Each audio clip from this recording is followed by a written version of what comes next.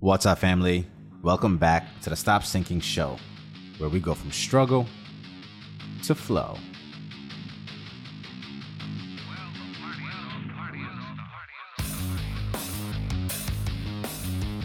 If you've listened to some of any of the old Tony Robbins material, you might have heard him talk about how decisions shape destiny and how the top 3 decisions that we make every minute and how they shape our lives. Everything you are going to and going through is something that stems from these 3 decisions that you are making in every minute. What you are going to focus on, what does it mean, or what meaning you are attributing to it, and lastly, what are you going to do about it? And there are a lot of invisible forces that determine how we answer these questions and what decisions that we end up making. Your state of being is one of those major factors, along with your entire model of the world, the axioms upon which you have decided to live and build your life on. And his decisions are not the topic of today's discussion, but the following lends to what I'm going to go into.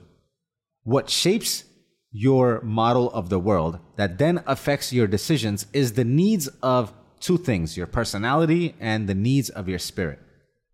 So how you make your decisions comes down to what needs your personality is pulling at from and what your spirit is looking for. And this is where we all differ. Because although we might want a little bit of all of these things, there are certain things that we put above others that determine our personality. So depending on our personality, you might put these 4 needs in different order. The need for certainty. This is for someone who seeks comfort, control, and familiarity. And too much certainty leads to boredom, so you might balance it with the need for uncertainty and variety, where you like surprises, you like adventures. Too much uncertainty would be chaos and unstable, so you might balance it with the certainty. The third need that our personality has is the need for significance. This is the need to feel important, special, and unique. This manifests itself through earning status, like making money. And the fastest way to earn significance if you don't feel like you have any means of earning status is through violence. And the last need of our personality is connection and love.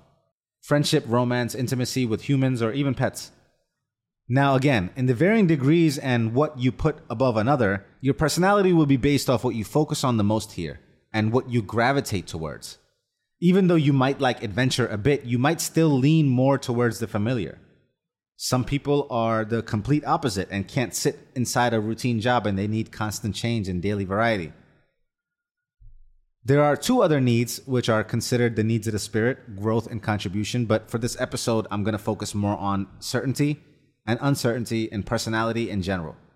And maybe I'll touch on how that fulfills the needs of the spirit. If you're looking for growth and contribution, you might have to get your personality in order for that to happen. I said all that to say that we might differ in personality. Some people have a higher degree of certainty required, and some others are willing to play in the dark and are okay with the unfamiliar. And this is what I wanted to talk about today, because our need for certainty and how too much certainty, too much order might be restricting our becoming, our potential into what we can be. And I'll read something I tweeted that neatly sums up my point here, on which I will expound.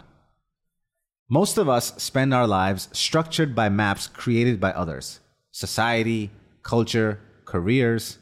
We feel much safer being able to track our progress against the benchmark of others who have also followed the same maps.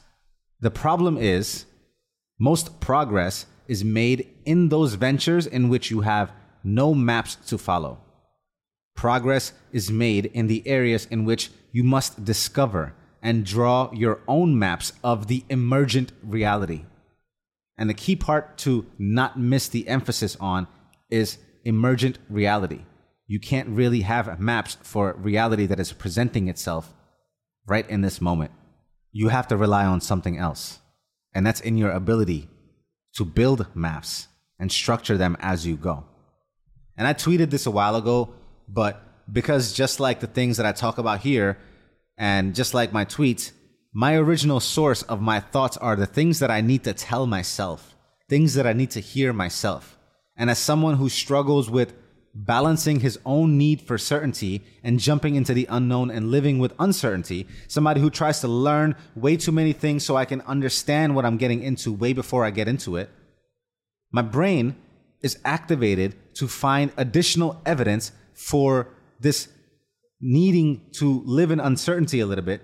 My brain constantly looks for evidence for what I already know to be true, but I'm not applying.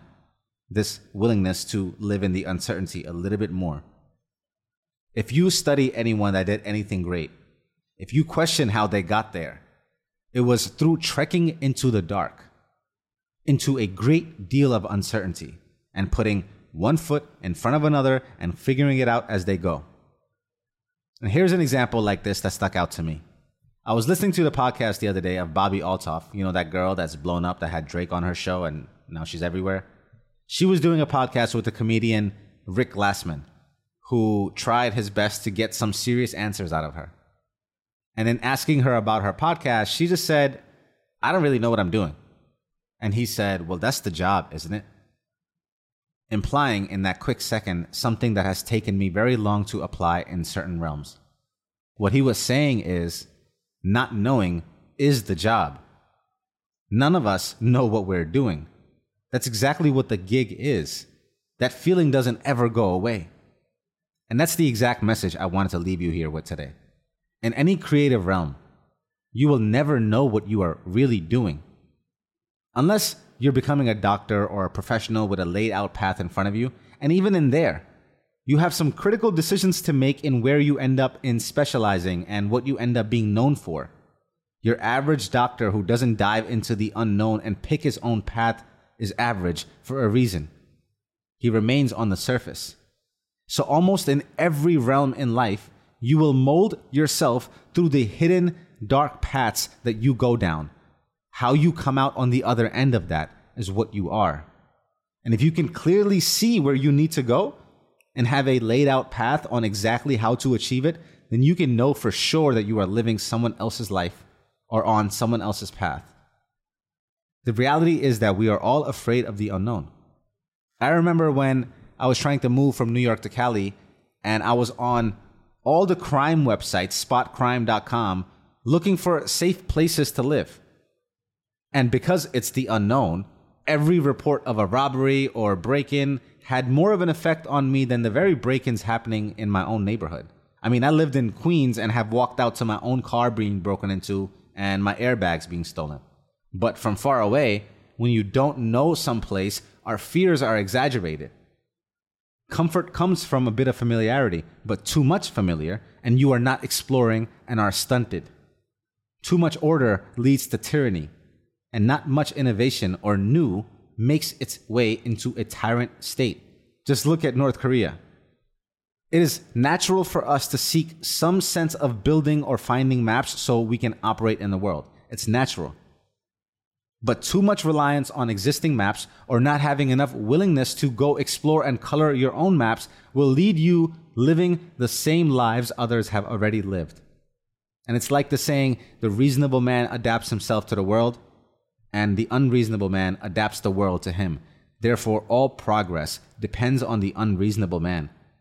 It is those who dare to go into the outskirts, who push the boundaries, who set sail into faraway unknown lands. It is these people that then have a chance to create things that outlast them or discover things that are bigger than them. It is your willingness to play in the dark, to venture into the unknown, that not only determines your own progress, but maybe even the progress of those you bring back your newfound knowledge to. Other people are depending on you. Again, not everyone will venture out. And a lot of it is personality driven, much more ingrained than listening to one podcast will uproot. Courage is built over time by learning to trust in your own ability to figure out and deal with whatever that might come up in the unknown. I remember when I first started my job and I had to go visit stores, I would rehearse what I would say. I had to build a map in my mind of what the beginning and what that meeting was going to go like before I walked in, because I was so not comfortable with going into the unknown, or I didn't have enough belief or trust in my own ability to figure it out. Today, you can drop me anywhere on this planet without any rehearsal. And I know, because I have seen myself, I know I have the ability to figure it out, talk my way into anything. Again, courage is built over time, but you can probably figure out a way to hack it so it doesn't take as much time as it took me. But still, it's in your own ability to try and figure it out, and know that you will figure it out as the reality emerges in front of you. But one thing for sure is that you cannot swim for new horizons until you have the courage to lose sight of that shore. If you stay in that familiar, there's no way for you to build the courage. And there's no way for you to discover things outside of what you already know. You will have to leave your familiar behind for you to find what's new out there, and what's undiscovered and new within you that you didn't even know that was there. This is what sets people apart. You see, a leader is no different in makeup than the one who is not willing or fit to lead. There is a reason why not everyone becomes a business owner or specializes down a creative path. It's because they fail to make the decisions along the way. And they fail to make those decisions because their personality constricts them into decisions that feel familiar and comfortable. They need to see the certain outcomes or they won't make the decisions. And this is what sets apart a leader. A leader has the willingness to make the unknown assumptions and then own the consequences of whatever happens. It is this quality that allows a person to lead. The willingness to put faith in our own assumptions. When all external validation is not present, having the internal validation to carry forward anyway. And also not pointing the finger at anyone else when all those assumptions don't pan out. This is what makes a leader. The willingness to play in the dark. Because again, it is the leader's job to not know. A vision is just a vision. You make base assumptions and set criteria and run experiments. No one really knows anything. And just like in sales, the no is the job. If you didn't get a no, if you only got easy yeses like you were selling drugs or something and it sells itself, then you're not a salesperson. You're an order taker. The no is the job. The not knowing is the job of the leader. In all matters of progress, I will leave you with this. There are no maps to new places, my love. Love you, family. Stay true, always. See you on the next show.